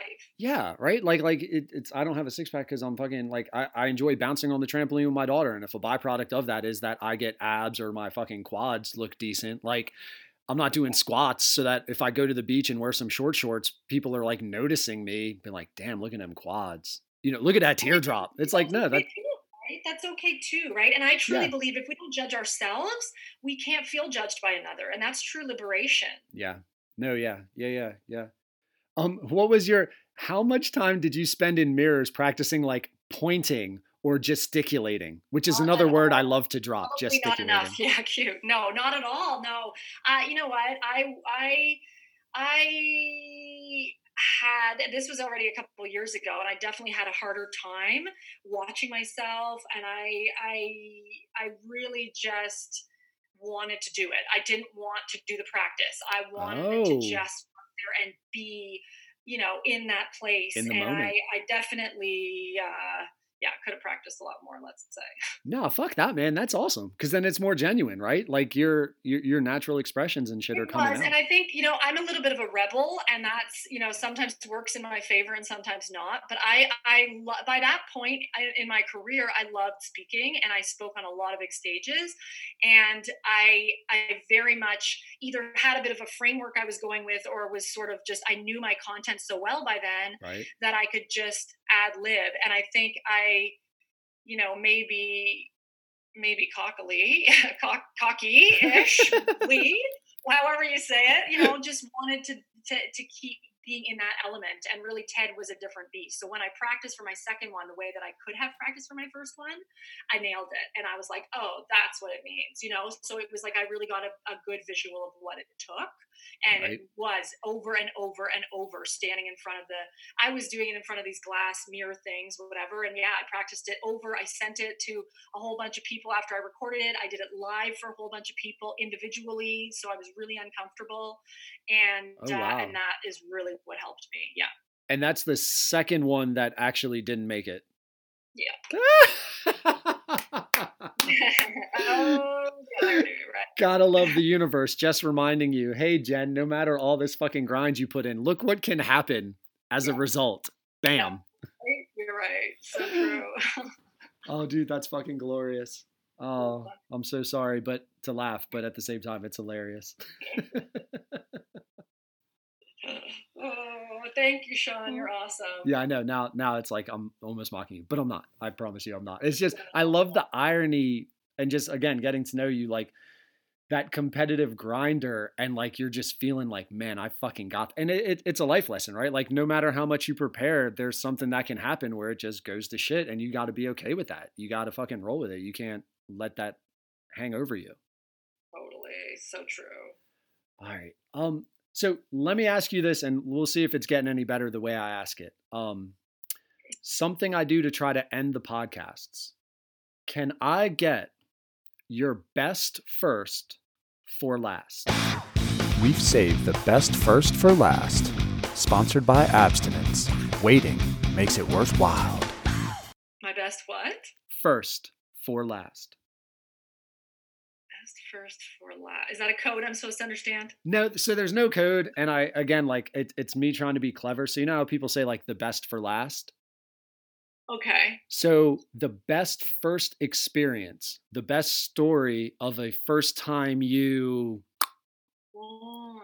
for last. And I don't know how to like I've actually debated, and I guess while you're thinking, I'll try to like tread water. I've debated like, do you like preemptively, like when we were messaging, I was checking in with you last night. Hey, are you actually going to come on? Because I was nervous as hell. And it's like, do I shoot her this message of like, hey man, be ready because at the end at some point I'm going to ask you for your best first for last, or do you just Right. drop it on people because then they don't get to like pre-package it as much?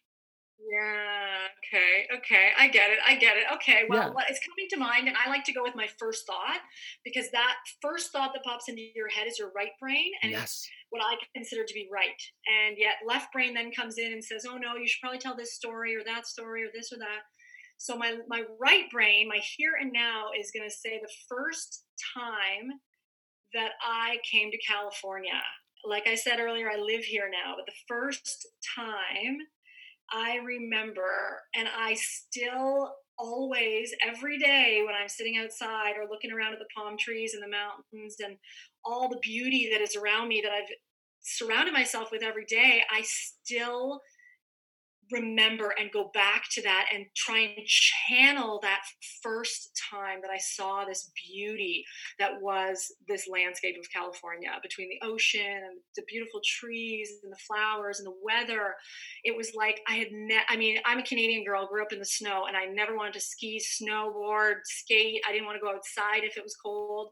I was miserable and I was a gym rat. And now I can be outside freely, and it's like a freedom. I just remember that first time when I was like, someone lives here, I can live here.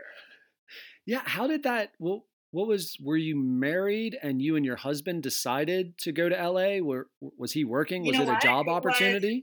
actually a mutual friend of my husband and I, who we met at the university, like I said, where I played basketball, and one of our friends there, he was a professor, so he was actually my TA for biomechanics, and he was teaching me all about biomechanics, and then he was getting this job down in California in LA, and he was going to be a professor down here, and I'm like, what? How can you just do that? Like, we're Canadian, and Canadians can't just go get jobs in America. Like, there'd be a lot more of that.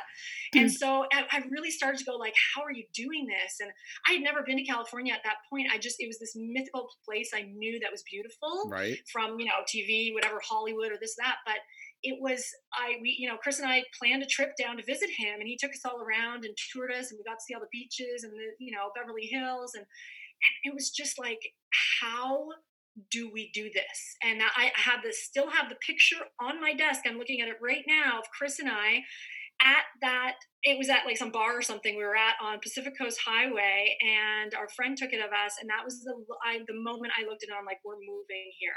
And that was, I would say now, almost 12 years ago. And we started the figuring it out. How the heck were we gonna do this? And at first it was just a lofty thing, and really until last year when we're like, okay, let's just go move, did it become reality. What was the biggest? Was it like, how do we sell our house? How do we find jobs? How do we get a visa? How do we afford something? It Like, was the what was? visa. The visa was a big piece. The visa was a big piece. Yeah. And he was employed at a university, which there are only a few universities in Canada. And if he wanted to stay at his job, it was either in that specific city, or he would have to go to another city where there's a Canadian university, of which I can tell you all of them I didn't want to move to. I loved where we were, and it was better than anywhere else I wanted to be in Canada. I just knew we wanted to go south. So yeah, it was mostly a visa situation, and then it was a working our tails off to be able to retire him from his job, because I Okay. was already working remotely. I had started my first podcast in 2008. I was doing coaching online and in person, and I was doing that personal training, like I said. Once I had kids and I started Fit Mama, I was doing online coaching. So I was always remote. I'm from a very young age, as early Gotcha. as, being a teen. When my dad he worked kind of in a tech role, in a consulting role. He worked from home on his laptop. And I was just like, this is the lifestyle for me. Oh, I knew I wanted that. So I was never going to stay long term in a job that kept me in a city. No way. dude, this coronavirus quarantine, and so again, I'm a teacher, and I'm Mm. teaching from home, like virtually, and being able to just organize your own time and schedule kind of Oh, your own day around it and the opportunities that allows you to have. I'm like, this is the fucking life. I might figure out a way to try to coerce someone into letting me just do this shit and be like, can I just be effective in this manner? it's So, freedom. I know. I had my first taste of freedom. That's another first, my favorite thing. The first time I checked my email on my Blackberry while I was inside at the grocery store oh lineup or shit. something. And I Blackberry, was crackberry. dumb. Yeah, I was like, I can be this efficient. Check my emails, get back to my clients while I'm standing in the grocery line. Like, that was my first taste of true freedom, and that was well over a decade ago now. Oh my God. All right. So I just made a great note, and it might not be it. So do you have time for me to keep talking to you for a little bit? Cause I know you have kids, and you're I actually, do have kids.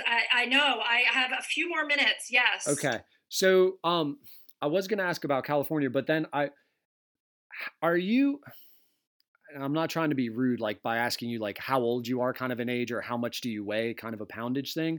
But I have spoken to a lot of people who are trying to get into that like fitness, coaching, empowerment thing. And Okay. they really struggle with finding a way to make that a full time job as far as a means.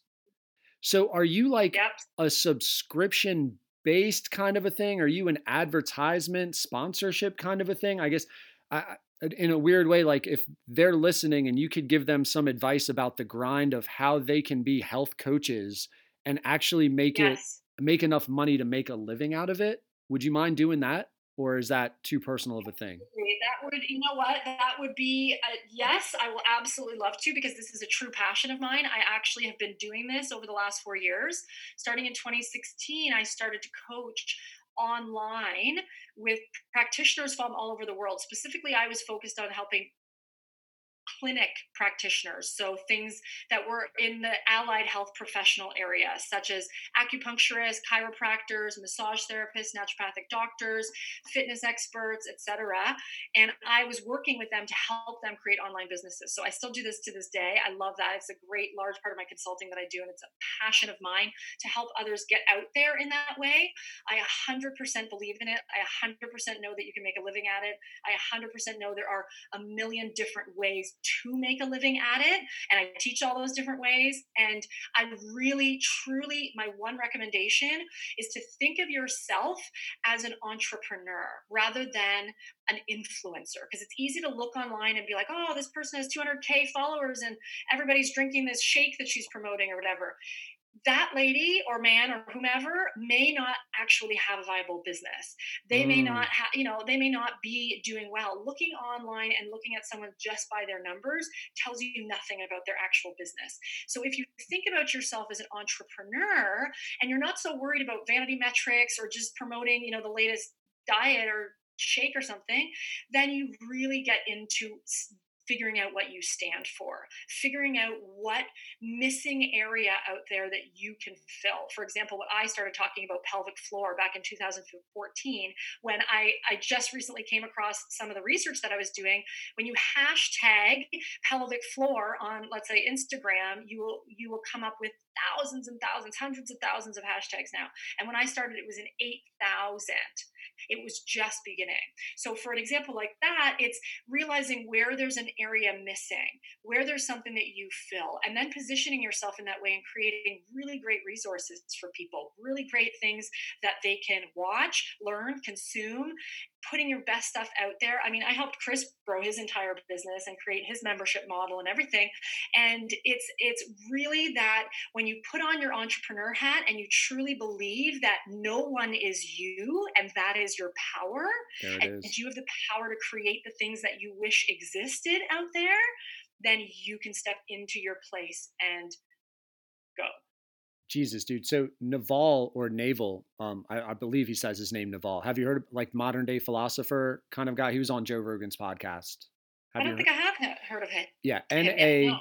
Naval. Super Okay. entrepreneur, angel investor, like awesome guy. He was on a podcast for the first time in a year. He does his own, but then he was on with this guest. Anyway, he was speaking about how replication at best will make you number two because the person you are emulating Right. will always be Yeah. one because they're genuine to themselves. And what you Yes. said right there is so fucking like find the hole, then create your value and just fucking know about it. And the fact that you're able to like, you know what I'm gonna do for my TED talk? I'm gonna fucking get up there and be me because I know this shit. Like that's fucking. I'll say it because you had said earlier, dude. That's fucking ballsy. Like, dude, that's ballsy to be like, I fucking study this enough that I can just go up there and be me because it is me. Hmm.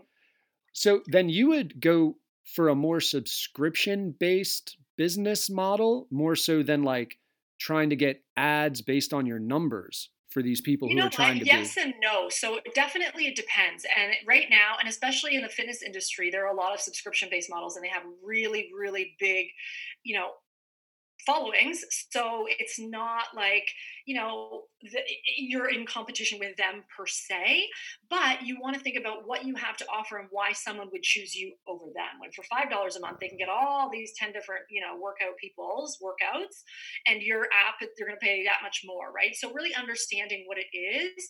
And then, yeah, it's just diversifying. So for example, like having the book, which is, do you make a lot off a book? No, it's a little bit every time, right? Every sale. Right. And I know I have all the royalties to my book books. So it's being smart as to, who owns you in certain different ways. It's also being smart as to, creating resources for people, whether it's if you create programs or create courses, or if you create educational things, if you can create, like, there's so many things that you can create. So I really encourage you to get under, out of kind of the rules of what you should do when you go online, and just start to get into the creative space of what is possible, right? And so, for example, I mean, if you're someone in the fitness industry, or you're recommending people eat this or drink that or take this supplement or whatever, you can, as easy as anything, go onto Amazon affiliate and become an affiliate, where you get a special link for each and every product, and you can recommend. So then when you're saying, hey, Sean, take vitamin C, I can send you a link to Amazon, and you click on that link, and I make a couple of, cents or dollars or whatever the case may be. And so diversifying in all those different ways is really a good way. And it's also just really getting very specific in what you're doing, and not trying to be everything to everybody. Like, when you are, especially in the online space, especially in fitness, which is a hugely large market and quite saturated with leaders, it's one of those things where you really want to know your stuff, and you want to go a mile deep, not a mile wide, and know everything about everything. Jesus, yeah, because like you're a fucking expert. And dude, I could tell within, and again, I've not spoken to you. I've started following you, so hopefully I was like, oh man, if I actually follow her, maybe she'll say yes and come on, kind of a thing. But like, just listening to you speak, and I think I wrote down, it was like 38 minutes before you even got to a you story, because you could just fucking talk about your knowledge. And it wasn't like hard for you. It wasn't cumbersome. It was just like conversational and like almost common sense, because you are a fucking mile deep in this, easily a mile. You might be fucking kilometers deep, right? Like, man, because of the Canadian thing, I should have been using kilometers the whole time instead of miles. I'm in America now. Yeah, but no, dude, that's great advice, because then people do want that influence, but they don't put in the research and work to be able to just be seen as an expert. Yeah. And clearly you got that expert stuff. How big is that business background to you? Like, you studied that too? Because you had said psychology stuff. You know what? Or you're learning as you go? I studied psychology. You know what? I studied psychology. A lot of my business training was in like just on the front lines. When I mentioned I was in corporate, and I managed that big that was a lot of my business training in terms of sales. That was all my sales training. I was working for a company that was very, very into sales training. So I did a ton of that for years, and I was really, really into it. And I loved sales, and I didn't think I would be into sales, but I actually just realized that sales was sharing what, you have. Like, hey, I have a gym here you can work out at. And I was so passionate about it. So it was like sharing what I have and offering it to you. You can come in any day of the week, right? It was like, oh, this is so much fun, actually. And so when I created in my business, I was just excited to share and help people. So it's really having that kind of an understanding. And then I was able to, like I said, I started my first podcast in 2008, and that was at the very, very beginning of online business. And I had people reaching out to me from all over the world, and I was like, this is so cool. Right. I love online. And from there, I just started researching, learning, doing, and learning about online marketing, learning about all the different things. So I've been in that industry for well over a decade now, and hired multiple different coaches. I love going to conferences. I love learning, and I'm truly a lifelong learner, as I know you are. Right. So it's one of those things where it's just like, I'm learning as I go. And what I knew 2 years ago, is completely different now, especially in the online space. What was going on 3 months ago now with COVID is completely different. So it's beautiful to be in a place where I truly feel I have the freedom to not only work in my element of freedom online, but also just be on the forefront and keep on researching every single day. Yeah, because it gives you a purpose to just keep learning versus like doubling down on what you know. Absolutely. And the thing is that right now with the business that I do, and the way that I recommend people with their businesses in terms of niching and getting really, really deep into what they're talking about, it's like, I've been talking about the same thing now day in and day out for 5 years, 6 years almost. So it's, really knowing your topics really well, understanding it, understanding how to run a business and all those kinds of things. And then for me, I really love sharing my very, very much large passion for living a life of freedom, for building an online business, for not having to slave and be in the office all hours of the day and thinking that one method of working is what you can have in your life. I truly, truly am a huge advocate of that. And that is what I think is a big part of the mindset, is really believing that you don't have to follow the status quo. And what you thought when you were a kid, you're going to have this job, maybe that you don't. And that's okay. Right. What new could become in that way? Yeah. Yeah. And I like how you looked at the experiences of when you were in those places working for those kind of things. You're using them and you're learning there versus like, oh, Jesus, it's a job. Oh, this sucks. Oh, I'm unhappy. Versus like, man, this is an opportunity for me just to add to my toolkit and to get better. Exactly. Man. I agree. Yeah. God. Well, I've taken almost 2 hours, I think a little over based on our pre-conversation, 2 hours of your time, wow. Which I feel you would have charged me $300 an hour, maybe $350. Dude, I can't thank you enough, Jen, for coming on and just like, honestly, just sharing and letting me ask you questions. And I know, like, and again, me being like a shitty podcast host, the whole best for last thing I try to do, but when you started talking, I just was thinking about the people I've interacted with, and so many people are trying to do this online mental health thing. And I think it's great that they can hear from someone who's successful and done a bunch of shit, that they can get a little bit of insight to that. So I really thank you for just opening up about that and giving some great advice. You can feel free to reach out to me anytime, anyone who's listening, or yourself, Sean, for sure. Awesome. Well, thank you, Jen. Enjoy the rest of your night. What you got going on? Like a 30-minute sauna with a 40-mile hike and then 20 minutes of weird core planks? Something like that. I have to check the weather right now. I think it's about 105 here. No, 108. Oh my God. Seriously? No hikes right now. Yeah, it's 108 right now. I know. So we'll be in the pool though. We'll be in the pool with no heater on the pool. The pool's in the 80s, high 80s. So it's pretty sweet. Yeah, that sounds glorious. And then ice cream afterwards? Will you eat just like a pint of ice cream? Yes, actually. We've been walking. We found a new walkable ice cream shop for the kids, so they're super happy. Oh God. See, that's the way to do it. And again, like let's be clear. Ice cream afterwards. It's okay. Ice cream always. It's okay. No doubt. Jen, man, thank you so much. It was great getting to know you. I really appreciate your time. Thank you. Likewise, Sean. Take care. Good luck. Looking forward to talking again. Yeah, absolutely. Bye. Bye.